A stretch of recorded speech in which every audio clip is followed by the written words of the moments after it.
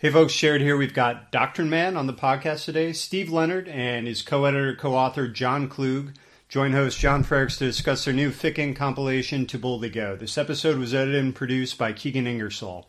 We just launched the call for submissions for the SimSec Forum for authors and readers over at the main website. If there was a particular piece that you enjoyed this year, nominate it, and if it gets enough votes, you can hear the author present his or her work. We've also officially put out our call for articles for the end-of-the-year fiction contest, so go over to simsec.org for full details. Finally, I want to take the opportunity to recommend our partners in the SimSec podcast network, the Bilge Pumps. You can find Alex, Jamie, Drac, and a pile of Iron Brew bottles wherever you download your podcasts. On that note, I'll turn over to Kimber's Men. You're listening to Sea Control, hosted by the Center for International Maritime Security.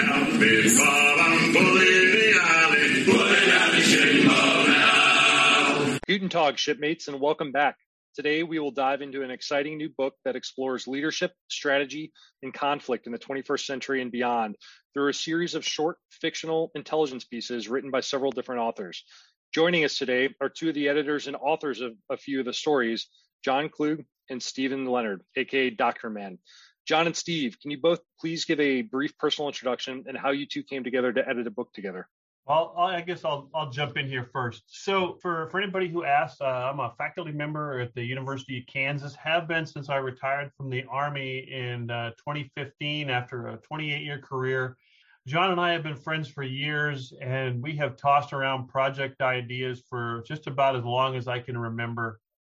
And this was one that kind of floated around. It was initially suggested by Mick Ryan, who wrote the foreword and contributed a chapter to the book. And Mick, being an Australian two-star, probably has more on his plate than most people I know.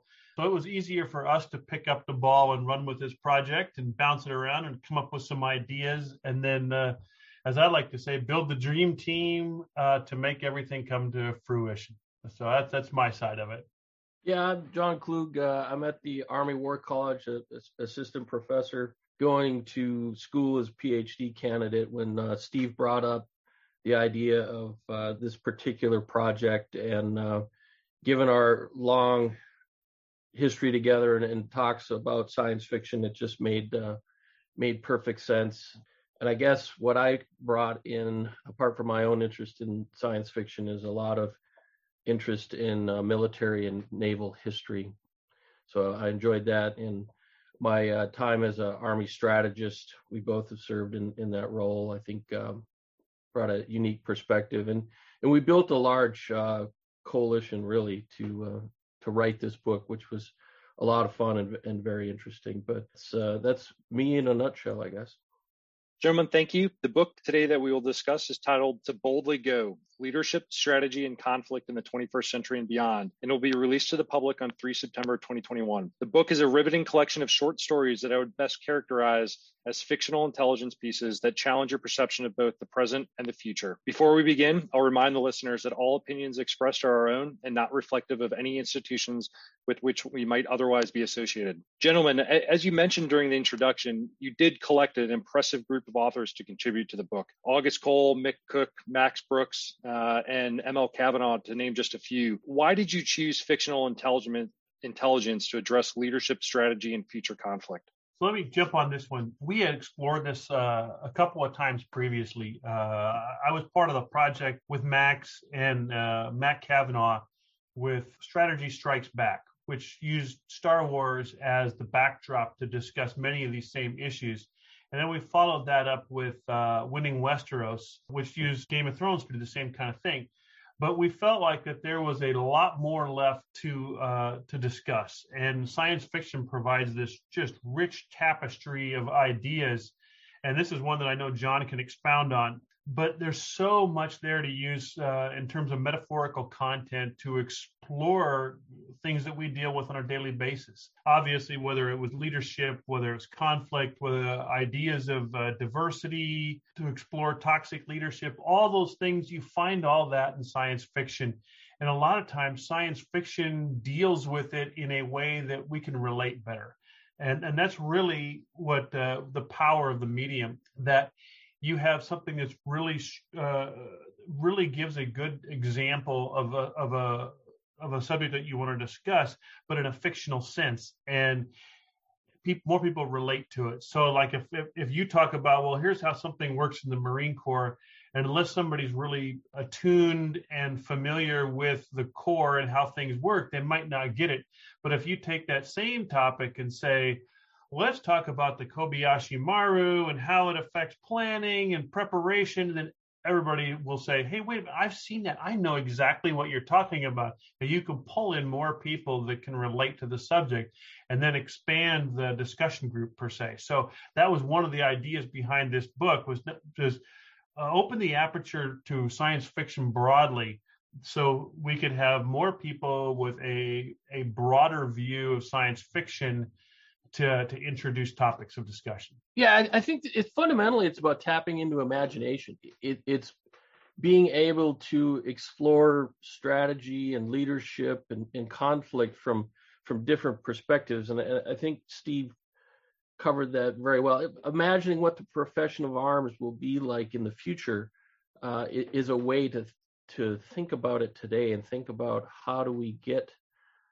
from today towards where we want to be for tomorrow. And there's so many examples in the past of people using the future to think about these things. I mean, everything from War of the Worlds, H.G. Wells, imagining what conflict would be like and how that would inform things. I'm a World War II historian in a lot of ways. And there's a great example of this. 1925, a gentleman named Hector Bywater.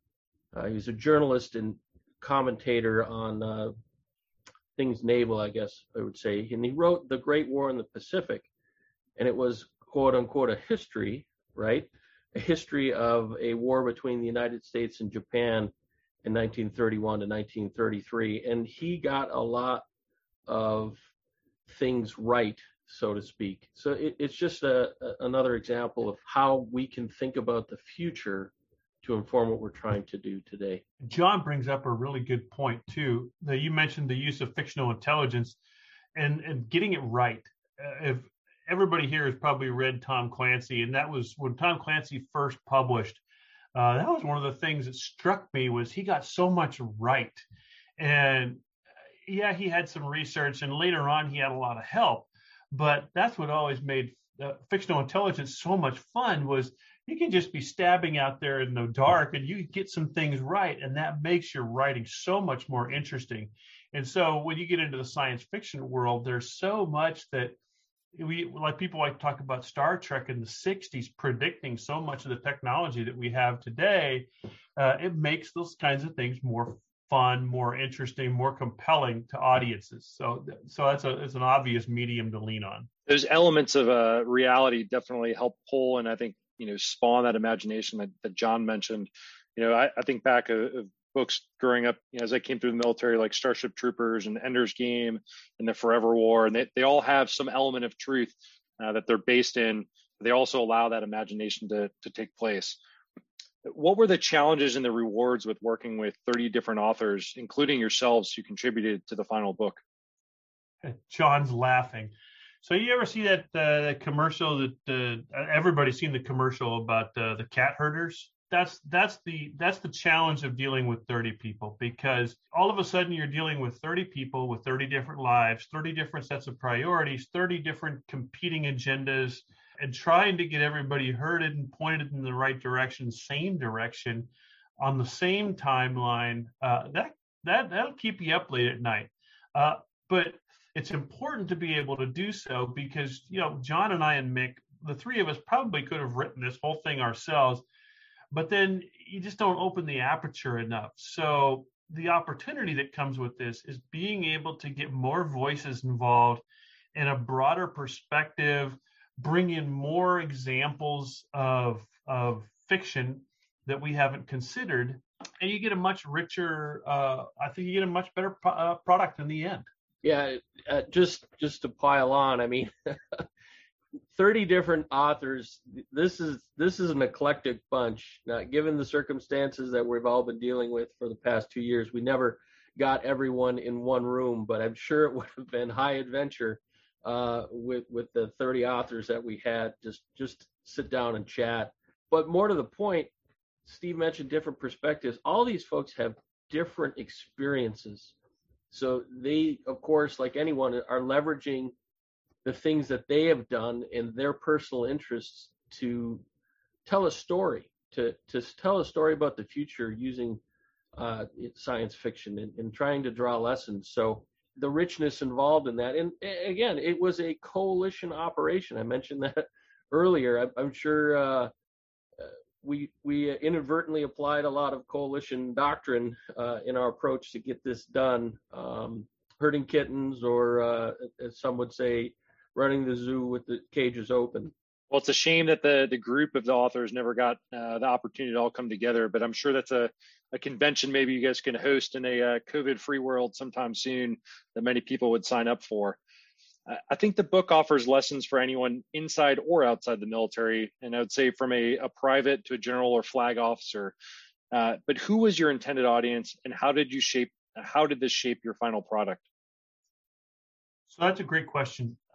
Probably more so because I think John and I probably taught the audience even before we really got too deep into content and before we even talked to authors. And we were in the early stages of writing our very first book proposal, which we honestly never finished. And that subject came up. What's our intended audience? And it's like, well, we don't want to focus just on the military because that's easily done, but it also limits the appeal of a book. And if you're going to talk about book proposals and you're going to talk to a publisher out of the blue, which we did, you want to be able to pitch a product that has as much broad appeal as possible. And so how do we expand that appeal? And so, okay, let's not just write about conflict. Let's write about leadership. Let's write about different areas, because then you can expand from just the military to business as well. And so then all of a sudden you can address business leaders and business professionals. And then let's get, as we dig into the subject matter and you start talking science fiction, then you open up a third audience, science fiction fans who might actually be really interested to see how their favorite genre can be applied in different areas. And so when we sat down and finally pitched it, I was very happy, and I know John was too, is we didn't even finish the proposal. We had a draft proposal, and we had acceptance by a publisher before we even got to a final written product as far as the proposal was concerned. And then we were scrambling because, we really don't have our collective, oh boy, how do you say this? You don't have our collective shit together at this point, and we're scrambling to say, okay, well, we got a publisher, but we're not there yet. Oh, it's okay, get there, kind of thing. So our intended audience was fairly broad. We wanted to hit military, we wanted to hit business and other professionals, and we wanted to be able to hit the general science fiction fan base, which gives you enough appeal that we would hope would make this sell well when it hits bookshelves. Yeah, I think Steve, is spot on this one. We just wanted this to be very broad and make sure that at least a couple chapters would resonate with all of those different audiences that Steve mentioned, that there be something for everybody. And you wouldn't have to necessarily be a diehard science fiction fan, but, a casual science fiction fan, meaning someone who's just seen a couple of the Star Wars movies and enjoyed them just as entertainment, but it's not going to argue about how long a womp rat is that they were shooting with their T-19s or whatever, or the other thing, the Big Bang Theory, as those examples, like Sheldon, who will argue with you over the finest points of whatever you're talking about and whatever genre you want. We wanted this to be accessible and interesting and fun. I believe you guys certainly accomplished that. I want to pivot and I want to explore one of the stories that the two of you co-wrote. It was entitled "Yours is the Superior: Experience, Intellect, and the Battle of the Mutara Nebula."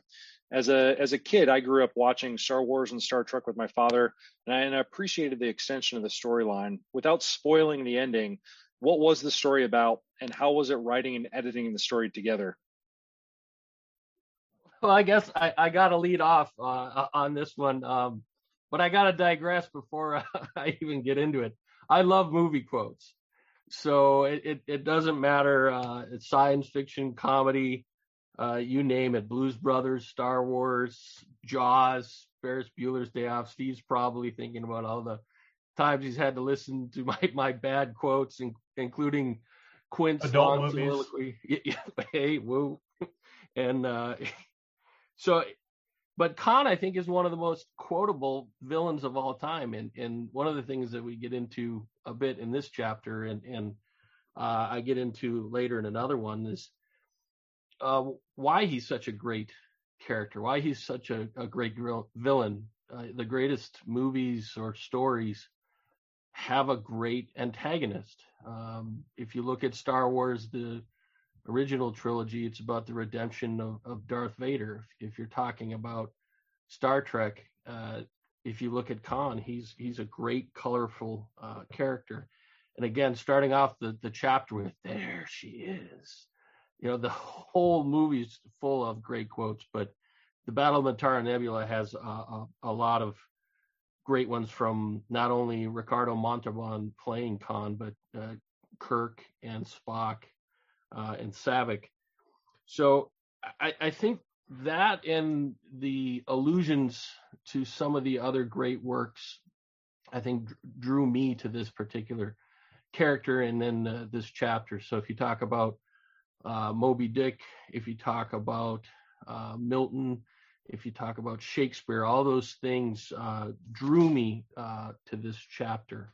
So, Steve, any thoughts? So, obviously, the content of this chapter it's right up front. It was even alluded to fairly clearly by Spock in the movie when he talks about, this is the battle between experience and intelligence.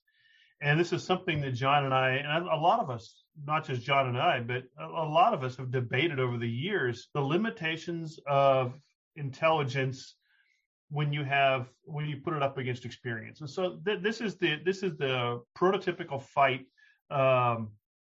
between those two, but there's so much more to this. One of my favorite parts of this is the discussion that Star Trek II in general is a nod to naval history. And if you watch the movie closely, there's so many naval references within that film. And the Battle of the Mutara Nebula was intended from the beginning to replicate a naval battle during the era of sail. And that's why you use the Mutara Nebula, so you can cloud the vessels. So it's, you don't have sensors, you can't see each other. It's supposed to replicate a classic naval battle at sea, and it does so well. Other than the Z minus 10,000 meters, but it's still, the idea is there. It's just that set piece is just a wonderful backdrop to talk about a subject like experience vice intelligence. And I can tell you that not only does it spur that conversation, John and I just had this same discussion on a separate topic, 2 days ago, in a phone conversation where we're both doing our favorite Stadler and Waldorf over somebody who had written an article who got it so wrong. And the end of the conversation was the reason why the author got this wrong was because they're well studied but have zero experience in the subject matter that they're writing about. So they just lack that broader understanding of how things work, which, oh, by the way, that's my favorite line from the Battle of the Mutara Nebula, where Spock turns around, or was it Spock or Kirk? Oh, yes, Kirk, when he turns around to Saavik and says, on a starship, you have to know how things work. And that was our topic too. It's like, okay, that's a big hallmark, a calling point within that battle is, experience lets you know how things work. And if you don't know how things work, then it's really hard to fight that battle. Yeah, if I could just jump back in, the other thing for the Mutara Nebula that I think it underscores is you can offset experience and knowledge. So what I mean by that is the classic team of Spock and Kirk working together to defeat Khan. So again, they're leveraging different experiences, different abilities, different capacities, and together that makes them stronger than Khan, who at that point would not listen to anyone else. His right arm, Joachim, wouldn't listen to him at that point. Really, it was he's blinded by the need for revenge, and without going too far down that road. But again, the team offsetting the genius. We could talk about Napoleon here and the advent of general staffs to counter Napoleon's genius, where the staffs are going to leverage not only a commander's abilities, but all of the staff's abilities.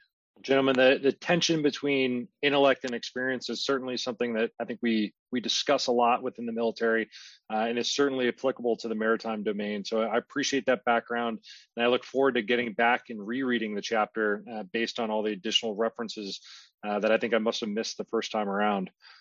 Now I'll put you both on the spot. In the final version of the book, which story did you most relate to and why? I'll lead off on this one first, and I very much liked August Cole's piece on the space battleship Yamato and its Captain Avatar. And there's a lot of angles to this. I think part of it, I should probably say up front, is nostalgia.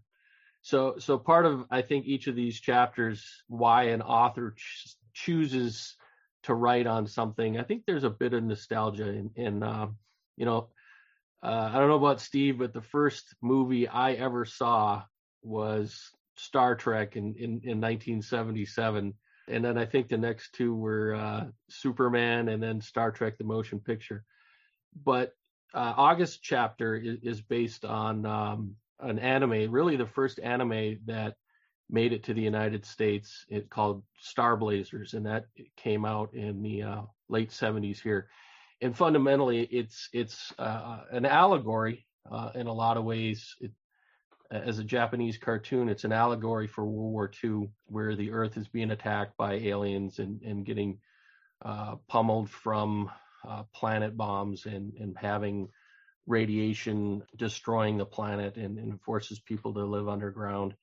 And the one hope that they have is to send off the space battle cruiser Yamato on a year-long mission to a distant planet to get a machine that would essentially stop the radiation. So August took a very interesting approach with it. He kind of laid out a little bit of background, and then for the rest of the chapter, he put it in the form of a letter, and he had some really interesting main points within that letter. I think that someone thinking about naval conflict, military conflict, leadership, especially leadership, could draw from that chapter for today. So that's the one that spoke to me a lot, partly for what he's saying, but also partly for nostalgic reasons. I'll flip the script on you just a little bit, because we could talk all day long about our favorite chapters, and I don't like to single out a favorite chapter because honestly, there were so many that as we went through editing that we would read and say, oh my God, now I got to go watch The Expanse all over again. Or, I need to go pull up Asimov and I need to check this reference because this is absolutely fascinating. But for me, I want to talk about the most timely article. So I was explaining to somebody a week or so ago that this thing was a labor of love during a time of COVID, right? So we're stuck in the middle of a pandemic. Working from home, some of us wearing pants, some of us not. And what struck me as the chapters came in was one from Craig and Steve Whiteside that deals with The Stand, the Stephen King novel. And if you remember The Stand, it dealt with basically a man-made pandemic. And what came out of that chapter was absolutely fascinating reading, because it's, you're reading this in the midst of a pandemic. And really the chapter is about what we learned from that experience in The Stand. And it couldn't be more timely. This book is going to come out probably when we're at the peak of the Delta variant and hospitals are overrun, and it will be just as relevant today as when the first draft crossed our desks in November, October of last year. Before we had hit the first peak of COVID-19.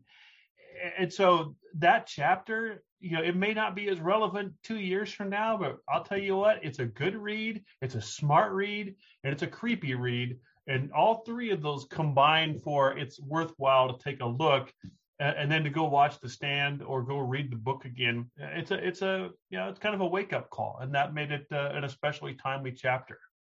Steve, I'm glad I'm not the only one who is having to go back and reference and try to dig back into some of the resources. I received a review copy when I was on temporary duty assignment, and I found myself sitting in a hotel room continuously going back to my computer and trying to pull up some of the references, trying to make sure I was kind of capturing or catching everything, but really an enjoyable read. Gentlemen, for both of you, before we wrap, where can listeners connect with you guys on social media, and what are you guys working on next?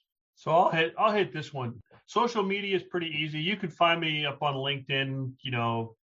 There's only one of me, the old man with the typical university profile picture.